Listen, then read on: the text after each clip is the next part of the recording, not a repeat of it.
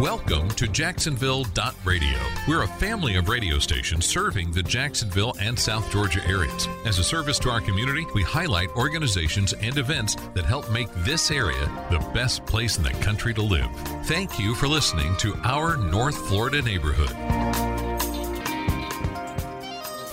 Welcome to North Florida Neighborhood. I'm Colby, and North Florida Neighborhood is all about getting to know our neighbors and hearing what really cool stuff they're doing with us and for us in our community.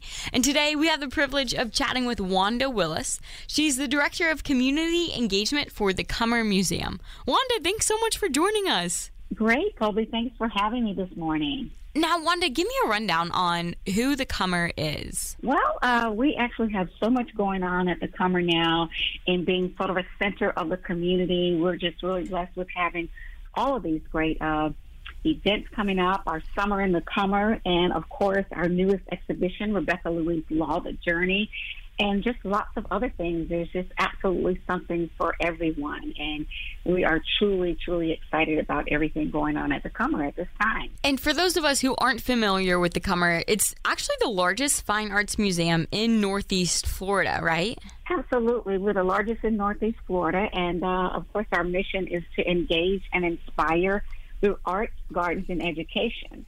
So one of the things that many people may not know is that we are located in the Riverside area of Jacksonville, Florida, a beautiful gallery along with wonderful gardens right along the St. Johns River.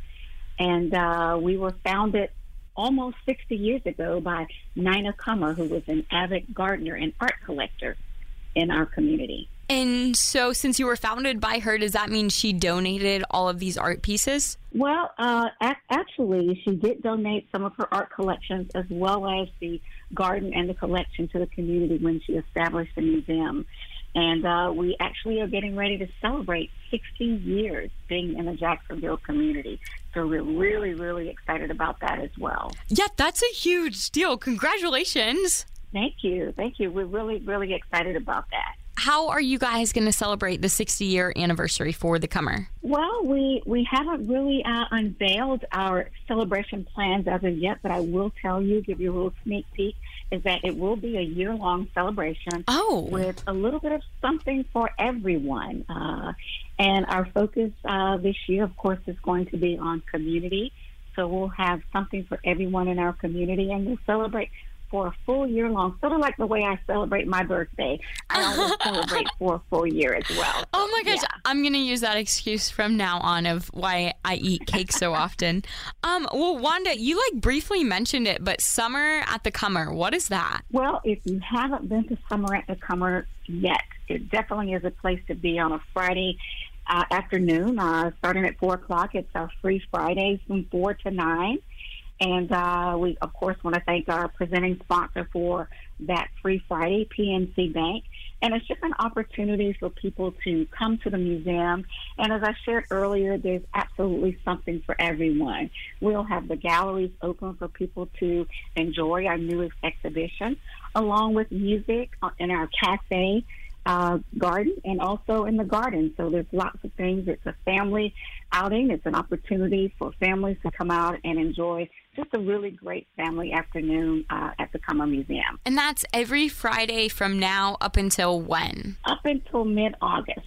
So we'll be hosting that every Friday until mid-August with live entertainment and just an opportunity to just not only enjoy the new exhibition, but to enjoy our permanent collection and the absolutely beautiful gardens that I encourage everyone to come out and take a moment and enjoy. And Wanda, what is there to see when we go to the Cummer? Like you mentioned, the permanent collection? Yes, we have several pieces in our permanent collection. Of course, our 18th century pieces as well as the contemporary art that we have with Mildred Thompson and several other artists that will be on display in our gallery that are there as part of our permanent collection.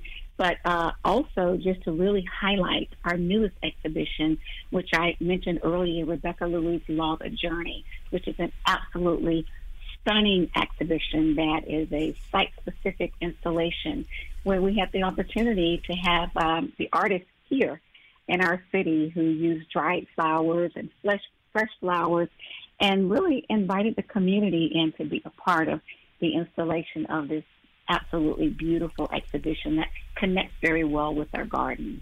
So she just took dried flowers and made it into art?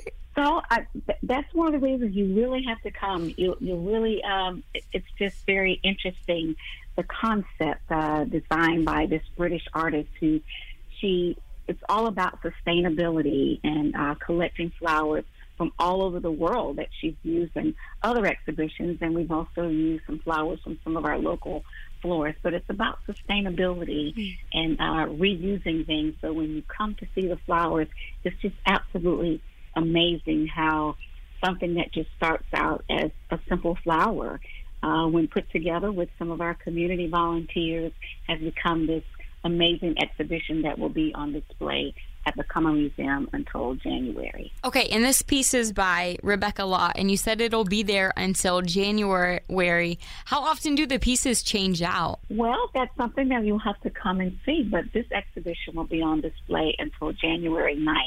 So you'll see the flowers in their transformative stage as well. Oh, okay, so they're not only dried flowers, but they're alive.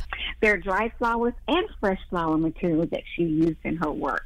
I'll tell you, it's just really interesting. I certainly learned a lot while Rebecca Louise Law was here at the Cummer and sharing her strategy and her art in using the dried flowers and the fresh flowers. Yeah, I'm having such a hard time capturing an image of what it is. So really, we just need to come out and go. Well, you know what? You just need to come out and see it, because I think that in the times that we are, with so much going on in our country and in our community, this exhibition really, really provides an opportunity to truly come take a moment and just enjoy the peacefulness and the beauty of the beautiful flowers. And one of the things that is a little bit different about this exhibition is that the artist asked our visitors to not take photos or videos.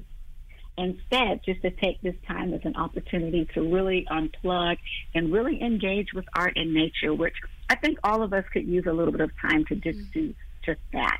Yeah, that's so interesting. Well, I'm excited to go check it out. And also, Wanda, what else is there to see throughout the Cummer? You really highlighted Rebecca and her art piece that's going to be there until January. But what else can we find when we go to the Cummer? Well, the Cummer, as I said earlier, is a place for everyone. I think absolutely everyone can find something to enjoy at the Cummer.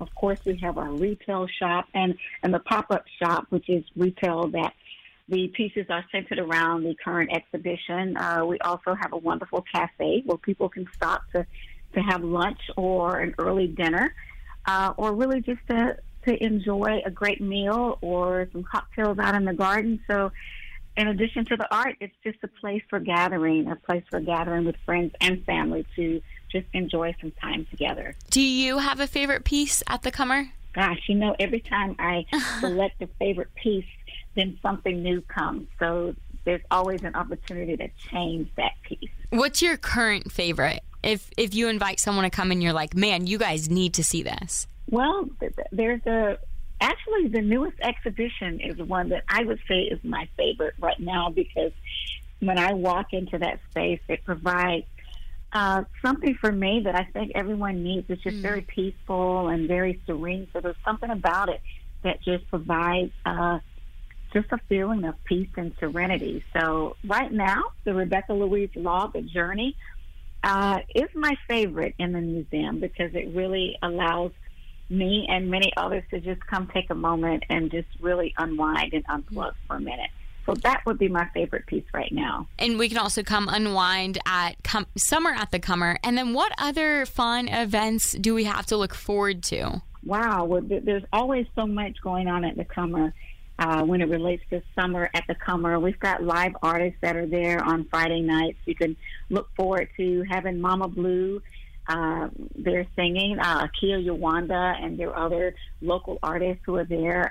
You can just find time to enjoy all of that. Okay, well, fun. Wanda, thank you so much for everything.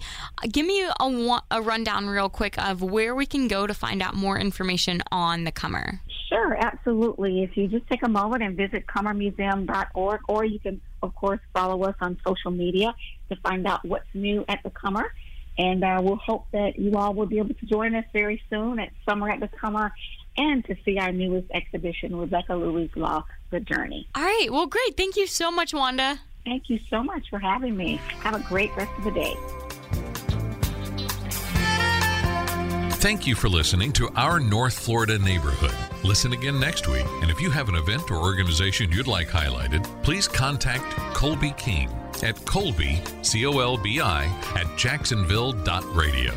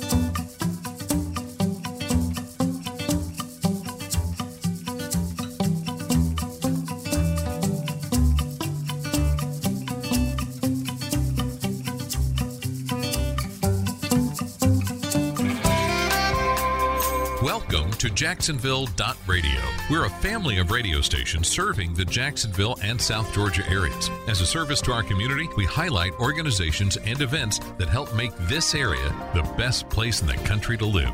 Thank you for listening to Our North Florida Neighborhood. Hey, and welcome to North Florida Neighborhood. I'm Colby, and North Florida Neighborhood is where we get to know our neighbors, just hearing what really cool stuff they're doing with us and for us in our community. And today we get to chat with, I'm a little biased, but one of my favorite neighbors, Bruce Fafard. He's the CEO for the Museum of Science and History. Bruce, thanks so much for joining us. Well, thank you, Colby. It's always a pleasure to be on your show. I love chatting with you because, for one, it's really fun to say your last name, Fafard.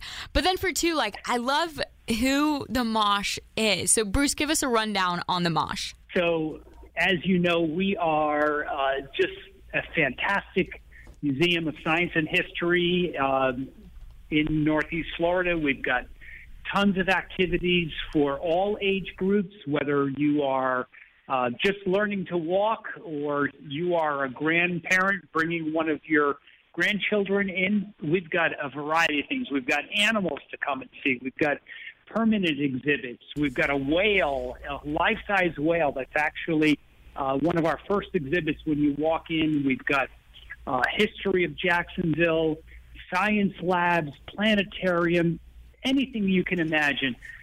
We've got it. Come on and see us. We have a lot of fun, and I'd love to meet you.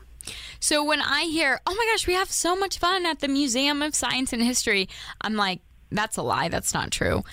But you guys are different than just spitting out facts about science and history. In what way are you different? So we're different because we really focus on interactive things. We want people to be engaged. We want them to actually learn, to do something. For example, our most recent traveling exhibit is The Lost World of Dragons, and it is such a interactive, such a great exhibit. As you go through the exhibit, you actually have an opportunity to answer puzzles and solve a riddle. You get to learn about dragons, how they were involved in the culture, why they were important to people. And at the end, you get to actually enter all your answers in and see how well you've done. In fact, there's one section that we've got where people can sort of do a pantomime with different dragons and run their own show. Just recently I had one of our school groups up here running through it. They got so excited, running around. They were actually safely. They were bouncing off my door, and while they were doing this play that they were making, and so they just have a great time. And this is the CEO who's excited that people are bouncing into his door all because of an exhibit. Exactly. It's so exciting for me to be able to to see their engagement, to see the joy on their face, but also the fact that they're learning something. So if you can have fun and learn at the same time, to me, that's the best of both worlds. Bruce, you said right now the most recent exhibit is, did you say dinosaur or dragons? Dragons, Lost World of Dragons. Okay, so you have the dragons out right now, but I know you've also had dinosaur exhibits, but how often do you change them out? So we plan to bring new exhibits in 3 times a year. This exhibit runs through the beginning of September. And then in the middle of September, we're actually going to host Da Vinci, a whole exhibit regarding his creations, his inventions. We're very excited to be able to bring that to Jacksonville in this coming fall. And when Da Vinci will be there, what kind of things are going to be interactive with his exhibit? So there's going to be a variety of different opportunities for our guests to actually see the invention, actually work some of the inventions. There's going to be different stations. One of the things we're working on as well is hopefully to be able to convert our maker space so that people can go in there and actually create some of their own Da Vinci-like inventions. Yeah, we're very excited about it. Bruce, where is the Mosh located? So we're located on the South Bank, just on the other side of the Main Street Bridge. We've got the Main Street Bridge on one side. We've got Friendship Fountain in front of us, right on the St. John's. It's very easy to get here. We've got parking on plenty of parking for people to come and to spend the day with us. And if you want to go out, you can actually enjoy some of the river walk as well. And when we leave the Mosh, what do you want us to walk away with? Probably the most important thing is a smile on your face. Aww. If I know that you've had a great time, that you've really enjoyed the museum, and you walk out and you say, and you got that smile on your face and say, wow, that was really worth my afternoon, then we've done our job. Bruce, you started by saying it's fun for all ages, everything from kids to adults. How can it be fun for adults when we hear people are body slamming? So we have opportunities for adults to enjoy the exhibits. You see, they're geared so that you may capture the attention of a young child, but there's so much to learn with our exhibits that it's going to increase your ability to understand how, for example, on the dragons, why were different dragons important in different cultures. And so you'll be able to walk away learning that. You'll go into our Naturalist Center, and you'll be able to learn about what kind of animals that we actually have in our backyards and how we interact with them. We also have Currents of Time, which is a wonderful history of Jacksonville, and that you can walk through and learn there. So there's learning experiences there. You can expand your knowledge base and interact with what we have here on our exhibit. And is what you have simple enough for a 1.5-year-old to grasp it? I was just talking to my coworker and telling him, I'm chatting with the Mosh, and he was saying how his kid loves museums, but can he learn and have fun at yours? Without question. In fact, we even have special programs for children that are, young children through kindergarten, that we actually have opportunities to interact with them. Some of our naturalists are absolutely wonderful in being able to sit down with a group of young children right around them and be able to explain what the characteristics of different animals and what they feed on, how they grow, where you might find them in a natural habitat, as you learn about the ecology in our local area. And to put things in perspective for us, Bruce, how big is the Mosh? So the building itself is 74,000 square feet. Oh my gosh. And we are busting at the seams. Yep. And so we're actually planning on building a brand new museum on the North Bank, just across the river from where we are, and that will double the size of the museum to 140,000 square feet. So we're very excited about the future and what Mosh will be able to bring to our local community. We'll be able to increase the size of our exhibits. We'll be able to bring more exhibits in. And so very bright future. What's the timeline for that? We continue our working with the Downtown Investment Authority. We've made a lot of progress there and are so thankful with that organization, with Lori Boyer and her team there. We are looking now to have access to the land sometime in the December to February timeframe, so over the winter, and then we can start construction. And if those plans all go accordingly, then we will be able to open and do a ribbon cutting for a brand new museum in 2025. Oh my gosh. Okay, sweet. So it seems like it's far away, but it's really not, because 2021 is already almost over. But Bruce, more closer to us, what else do we have to look forward to? So we've got a variety of activities that are coming up in the next several weeks. We continue to hold our cosmic concerts in the planetarium during the evening hours. They feature a combination of music and a light show. There's concerts already set up for the 24th of July, the 25th of July, and the 31st. Go to our website, www.themosh.org, and you can see our full schedule for our concerts. We've got a craft cocktail making class that's coming up for perhaps the older or the more mature crowd that is scheduled. Again, you can find the specific date and more information on that on our website. And so we've got just activities planned throughout the entire summer. And in fact, we're already starting to get bookings in September. We also do birthday parties. So if any of your listeners are interested in hosting a birthday party here, get in touch with us, and we'd be more than happy to work with you. And so if you can imagine it, we can help you accomplish it. And Bruce, what is your favorite thing at the Mosh right now? Because it changes seasonally, and I remember one time you said you loved the penguins. So what's it right now? Oh boy! So right now, I just love this new exhibit. It is so intriguing. It's so entertaining. In fact, the Lost World of Dragons, we actually have a virtual ride that you can engage in. You actually put on a virtual reality headset, and you can ride your own dragon. Oh my! Have you done it? Be honest.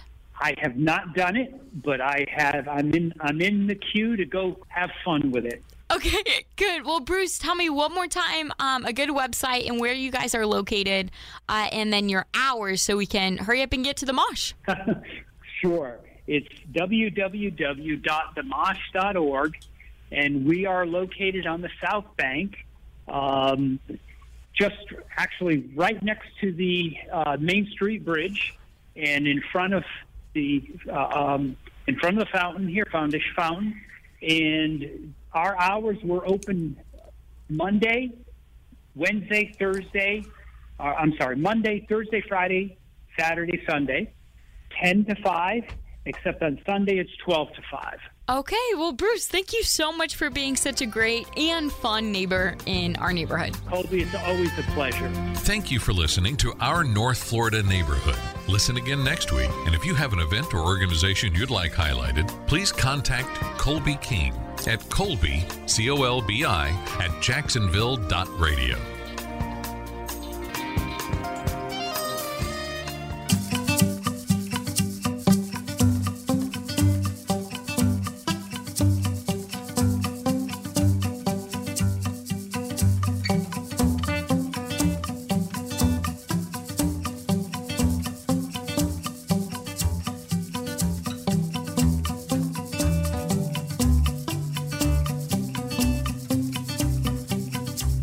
Experience positive and encouraging teaching from renowned pastor, Bible teacher, and best-selling author, Dr. David Jeremiah, Reserve your free tickets now to attend An Evening with David Jeremiah for an unforgettable night of enriching Bible study, uplifting fellowship, and powerful worship. Coming to Jacksonville at the VyStar Veterans Memorial Arena on Thursday, October 7th at 7 p.m. You won't want to miss this special one-night-only event. Get your free tickets at davidjeremiah.org/tour.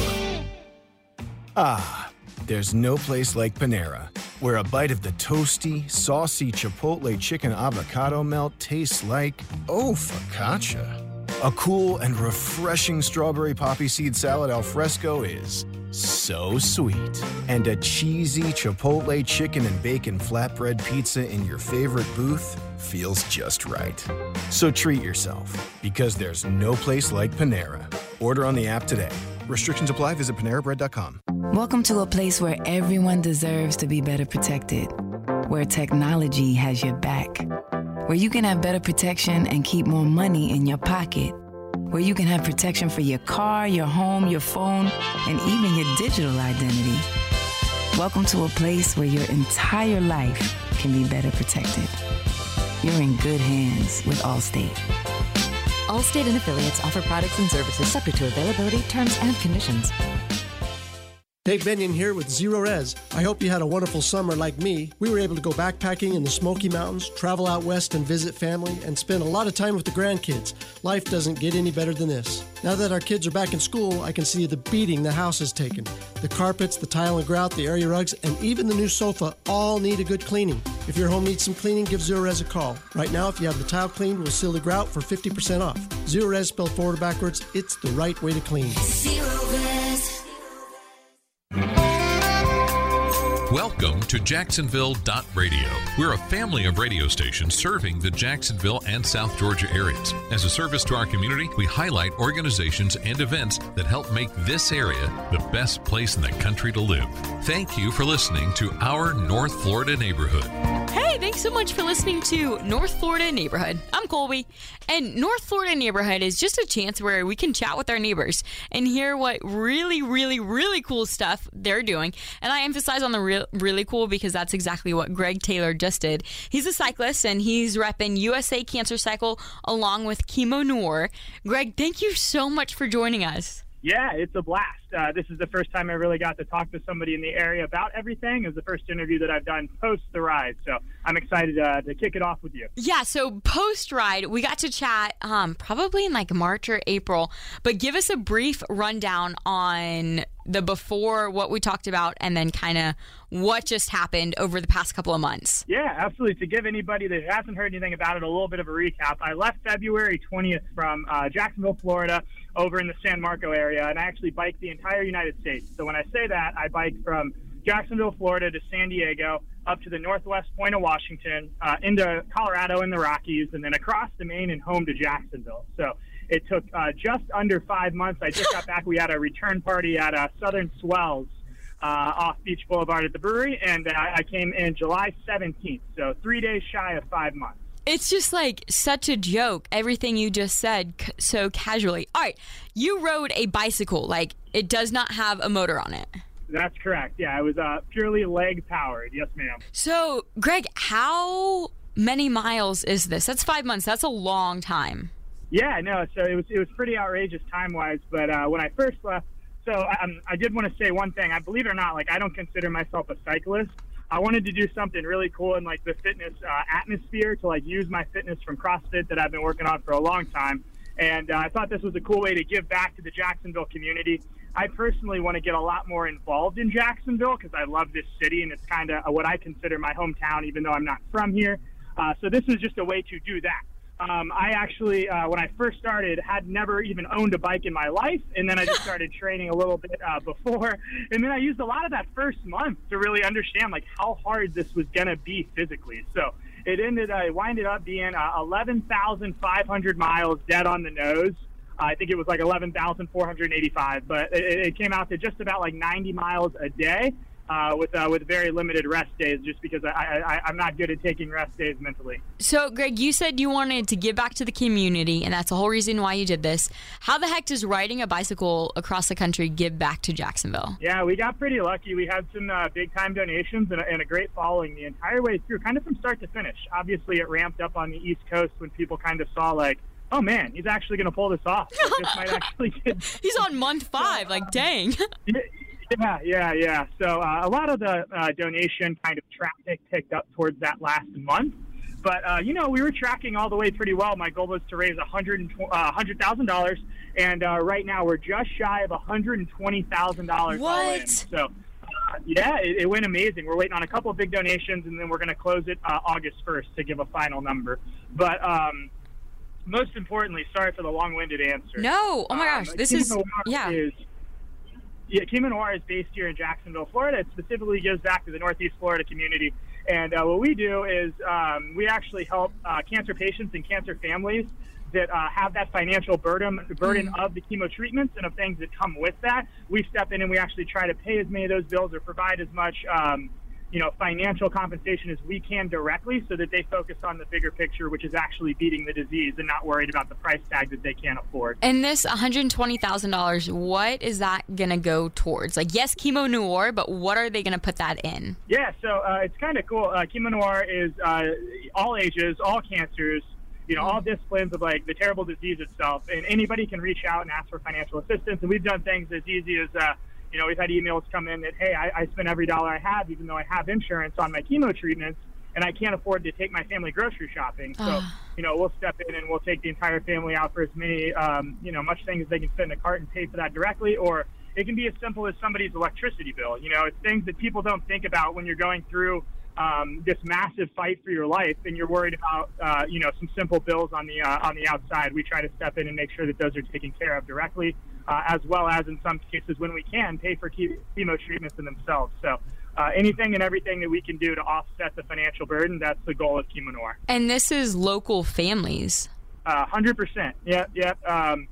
I wish I had, like, some exact numbers of how many chemo treatments we paid for, but these are people that work and live around us, eat in the same restaurants. I mean, these are people in the Northeast Florida community. So right now, obviously, though, we would love to expand it, statewide or nationwide. Chemo Noir has only been in existence for 4 or 5 years now, so we just have to build from the ground up, and this was our biggest event that we've ever done. So I know Kat, who's the owner of Chemo Noir, was extremely, I don't know the right word, probably just thankful that we were able to come up with it and execute it as well as we did. Greg, thank you for giving us, like, a recap of why the heck you did this, and just kind of the pre-amp to riding over 11,000 miles. And I'm sure everybody's asking, like, how's your trip? And I'm definitely going to ask that too.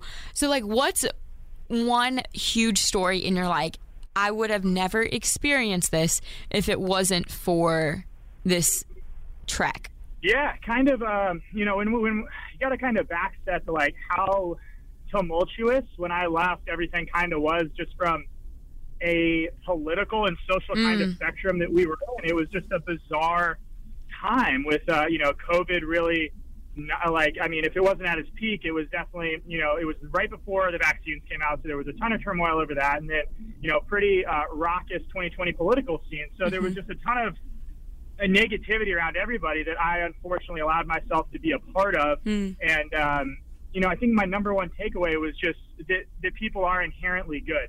I had so many people help me on the way directly and indirectly, whether it was offering meals or taking me into their homes and, allowing me a spot to stay for that night, or just on the side of the road, getting me waters and getting me whatever. Never once did one of those people ask me, who did you vote for in the last election? Because it doesn't matter.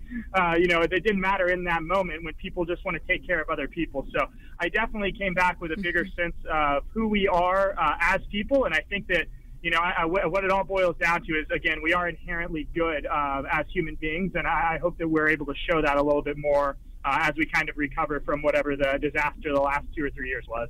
Do you think experiencing that and receiving all of that kindness has kind of shifted your mindset and made you more aware to be more kind? Yeah, absolutely. I think more than anything, it's just to focus on person to person instead of the politics to politics. So I've tried my hardest to kind of kick that entire side out of my life and more focus on the people around me than, the decisions being made that don't directly affect me as much as I can affect people every day in and day out. Do you have a favorite part of your trip? Oh, absolutely, yeah. So the single best day by far was in the Tetons in Jackson, Wyoming, the Teton National Park. It was so special to the point where like it looked like it was fake. You know what I mean? Like I felt like I was in like a 3G Disney World, like some CGI like masterpiece. It seemed impossible to be real. You know what I mean? So I was just like super emotional as I was riding through the park because I just didn't think anything in the world like this like existed. Like I know we shouldn't be allowed to be around that type of beauty. It was just crazy. So that was like the single best day, but the best like section I saw was actually the Northeast because, before I went up, I'd only been to Manhattan and I was like, oh, this is the Northeast. Like, this is what it's about. And it's absolutely not. Like, the north side of New York, all the way into Vermont, New Hampshire, and then Maine is just a spectacle in itself. I was just totally blown away by what exists up there. So I think section-wise, New England blew me away. But if there's one place that everybody should see and spend a day in, it's definitely Jackson Hole and the Grand Teton National Park. And before you left, you kind of chatted with us and said that your dad was going to follow you a bit. Was he able to? Yeah, it was a great father-son moment, actually. We got to spend a couple fires together and get it started off right. So he made sure that, I wasn't overlooking anything massive in those first 10 or 11 days, and then I kind of went on my own from there. But it was awesome to have him. We got to appreciate and understand each other. So that's another moment I just can't replace that first little chunk of days getting to be with him. That was a blast. And then your wife got to kind of tag along for a bit too. So she came out. Those were the two times that I took like decent rest periods. She came out to LA for 3 days and then flew back, and then she flew out to Cleveland actually and flew back, and same thing. We did like 3 days. So those are my two like big rest chunks that I took along the way, and then some intermingled single rest days throughout. But 5 months is a long time to be away, especially when you have a wife. So how did you stay in contact? Because like you're on a bicycle, and what you're living out of is a backpack. For sure. Yeah. Just the bags on the bike that you can carry. So, one of my things I was like critically pretty, fanatical about was my electric, charges on everything. So whenever I could charge up my backup batteries, I carried 3 of them, and most people would carry 1. And that was because I always had to have my phone. Like, I'm kind of a mess without it, and I always wanted to be able to contact her and let her know, hey, I'm safe for wherever I'm sleeping tonight. I'll let you know when I wake up and get biking in the morning. And then, during the ride, I would just shoot her like some quick, like, I'm good text. And then when I got off, we'd stay in pretty much constant contact. So she always knew when I was safe and going to bed, and then when I was up and about to pedal. So it could have been a lot worse. Technology definitely helped us out on that one. Oh, for sure. And again, we have the privilege of chatting with cyclist Greg Taylor. I'm going to call you a cyclist, even though you said you don't really identify one, because anybody that bikes around the country that's over 11,000 miles is a cyclist, and he did it all in the name of cancer. Greg, at what point were you like, what the heck? Why did I sign up for this? Kansas. For sure. I like how you identify it like by state. Oh, for sure. No question. Yeah. I had some bad days. I had some bad states. I had some bad weeks throughout where I was like, I can't get on the bike again. Like, I just can't do it. Yeah. And that's the hardest part of the day. It's not the hardest part of the day is not cycling. That's kind of the treat. You get to escape and you get to kind of lose yourself and you just get to the next goal. It's setting up the tent, making sure you have food, resetting the water, stocking the bike, and then finally getting to go to sleep, and then waking up, packing everything up, and going. So the hard part starts the minute you get off the bike. It's easiest when you just get to ride. But anyway, yeah, so I had a ton of those bad moments, throughout, like really tough days. It's hard to mimic hills out here and mountains out here in Jacksonville. So when I first started getting those under my legs, I had a couple like pretty close to physical breakdowns just because I wasn't able to practice mountains a ton. So I had to keep pushing through that. But then I hit Kansas, and no one understands like how wide it is. So I had to spend 7 days getting across. I think it's like 600 miles total, side to side. Dang. And then, it rained on me from start to finish. There was just, a 15-mile-an-hour wind in my face the entire time. And then It was just, I hate to be disingenuous. I'm sure Kansas has its good spots, but let's just say that I didn't find them. Like, there wasn't a single remarkable takeaway in 600 miles. It was miserable, to be honest. And to put it in perspective, at what point of the ride were you in Kansas? How far along had you been riding? That's a good question. Let's see. I can get semi-good math here. So it was probably like mid-May. Something like that. So you'd been on the road for like over 2 months. Close to 3. I would say it was right at like the 3-month mark I hit May, because if I finished the whole thing in 5, that's probably a good. I was killing it trying to get as many miles under my belt as I could to make the 6-month mark. So I was way up by the time I hit like Washington. And then, I'd say it was probably a good guess, mid-May for Kansas. So the worst 600 miles of your life. How'd you get through it? Like, and not just be like, okay, can somebody please pick me up? Like, I'm over it. Yeah, no, it was that, though. Like, you got to understand, like, there was I had a ton of those days where it was just like, I literally can't do this again. But, you know, there were so many people reaching out from back home, and, like, I was getting emails and stories and all of this stuff. Like, people, I would never say who, but, like, people texted me, and they're like, hey, like, I quit my corporate job to, like, follow a passion and something I've always wanted to do. Because, like, if you can do this, I can definitely do that.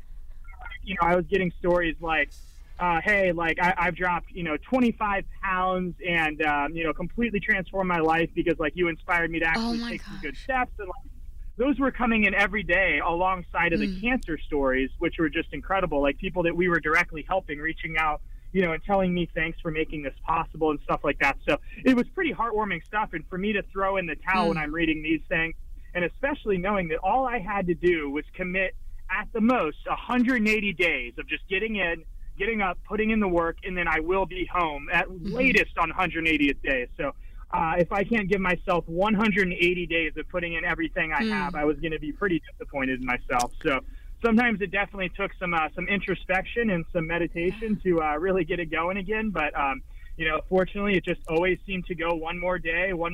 I literally have goosebumps. And just the fact that you're helping people who have a life-threatening illness, and you're like, all right, I'm just going to ride a bike. Yeah, it was, it was super lucky. Once the wife said yes, it got serious. And then, just started making up the plan. So, I know it, like, now thinking back, it still hasn't really set in. Yeah.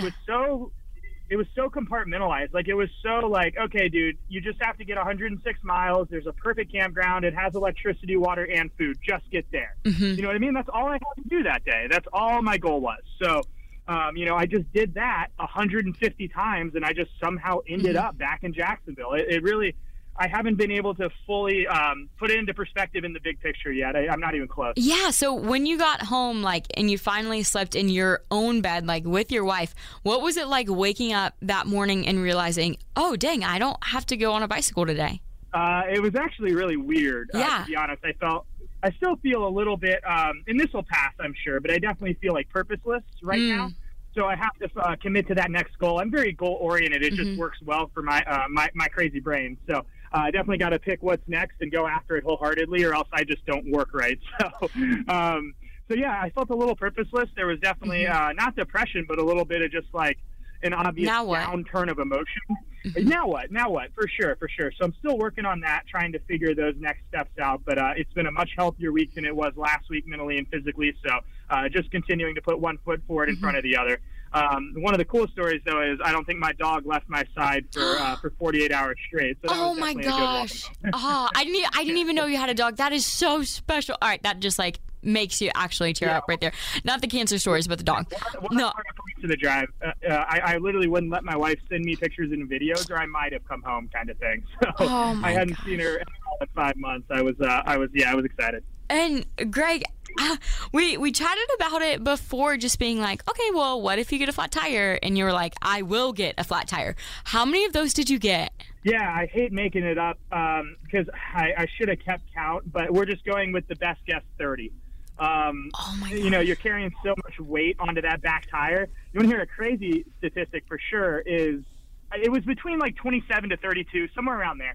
But there was a single one in the front tire, and all of them were in the back tire. Every single one except for one. Which no is the way. part. You carry so much weight in the back. Yeah. So I got pretty good at patching up tubes and getting them ready, because if I didn't hit a bike shop for 2 or 3 weeks, I couldn't just throw away tubes and get new ones. I had to learn to patch. So fortunately got pretty efficient at that pretty quickly. And I can only imagine like the health aspect of this. How many calories were you burning a day? And then like how many could you eat? Because again, like you might not even run into a rest stop or a restaurant or anything. Yeah, so my goal for food was to always keep 3 days of food on me. So that means like if I broke down in the middle of absolutely nowhere Montana, there's a good chance I could get somewhere with food for 3 days, right? And that would be just like, quick like sugar stuff, like Cliff Bars, like Rice Krispie treats, like Skittles, like anything just to like keep going to get to the next spot, and then enough water to get me to the next water place, right? So that was like emergency, and I think I only had to use like that tactic maybe once or twice. I usually always have either gas stations or cafes or places I was stopping that I could get food. And thankfully with my sponsors, I could afford to eat pretty well wherever I was. So believe it or not, I was able to just eat literally whatever I wanted to keep going, which is one of the parts that I'm super thankful for, because I wouldn't have wanted to try what I did underfed and in like a huge caloric deficit. So that's just not how I'm used to operating, being a performance athlete. So it would have gotten really gnarly really quickly. So I'm glad that I didn't have to put up with that a ton. So how many calories were you burning, and then did you have a set you were trying to eat every day? Just as much as I could. And that's not a joke. Like literally, like I would just eat until I couldn't eat anymore. And then I usually felt okay the next day. You know what I mean? So like if that meant like 2 meals somewhere, like I could just order meals, I would just get 2 meals and then food to take home to keep eating until I went to bed. I think it would rack up to be like, I tried to do the math over a week, and it was somewhere between like 6,500 to 7,500 calories out and probably in every day. Oh my gosh. Yeah, that's probably like a really good estimate. I'm sure there were some days in the mountains where it was up over 10, and then I'm sure there were some flat days where it was like 4 or 5. But I'd say if you took a full-blown average, it was 65 to 7,000 a day. Yeah, and like just putting that in perspective. Oh my gosh. Did you have any injuries while you were riding? I don't consider them injuries. I'm you laughed. Saying, like, so a normal person would consider them injuries. So I want to hear this. I took a curve going like 25 down a hill, just not paying attention in Phoenix, Arizona. And this guy, like, it was this awful situation where he was just like messing with me, but he like jumped out at me. So I like freaked out and like then took a curb. And of course he like sprinted away. Oh my gosh. After the adrenaline wore off to like see what broke and like check everything out. And my shoulder was out of its socket. So I had to like literally just like throw myself into the tree next to it to like pop it back into place and then keep going. But like once you get it back into its spot, I felt that in CrossFit before and it's fine. But it was still, I've never done it by myself. So it was definitely wasn't the best moment of the trip. I can just imagine like driving down like Kernan or something, and you see a guy just throwing himself into a tree, and then he hops on his bicycle and goes. So that's what I'm picturing. It was exactly that. And like, I was still like hopped up on just like pure adrenaline. So I was glad I got it back into place before my body shut down. And I was like, okay. This is a very lot of pain. So, Greg, you're just now coming off of this 5-month high, again, of cycling over 11,000 miles. So now what? Like, would you ever do it again? No, definitely not. Like some days I wake up and I don't know if anybody listening's ever worked in the hospitality industry, but like I still have from 8 years ago, like server dreams. Yes. You know what I mean? Yeah. Like, Same. Yeah. You wake up and it's a very serious, like, oh God, I forgot to get table PTSD. Like I still have those dreams, 100%. And like I wake up sometimes like in the middle of like trying to figure out how far I have to go that day, and I like mentally shut down. Dang. So right now I would say no, just because I haven't been able to fully process like what I did.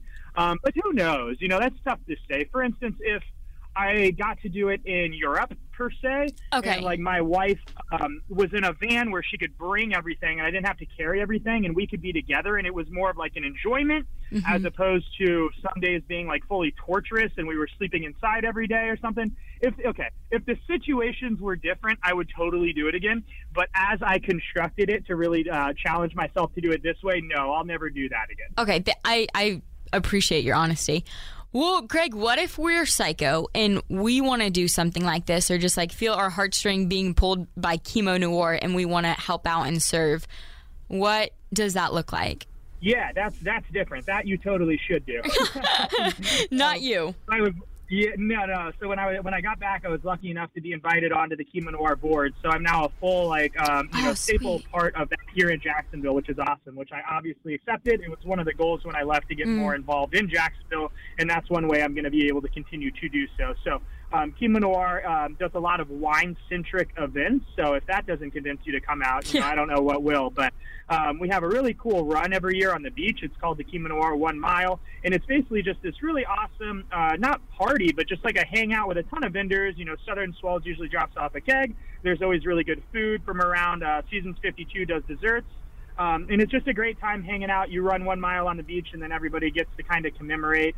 There is a gala coming up in a couple months, but if you go to chemonoir.com or follow me on Instagram, I'll be able to repost and reshare everything that we're doing to try and grow the awareness as a nonprofit here in Jacksonville. So we're definitely trying to grow in size, especially with the national attention that we got from time to time on this ride.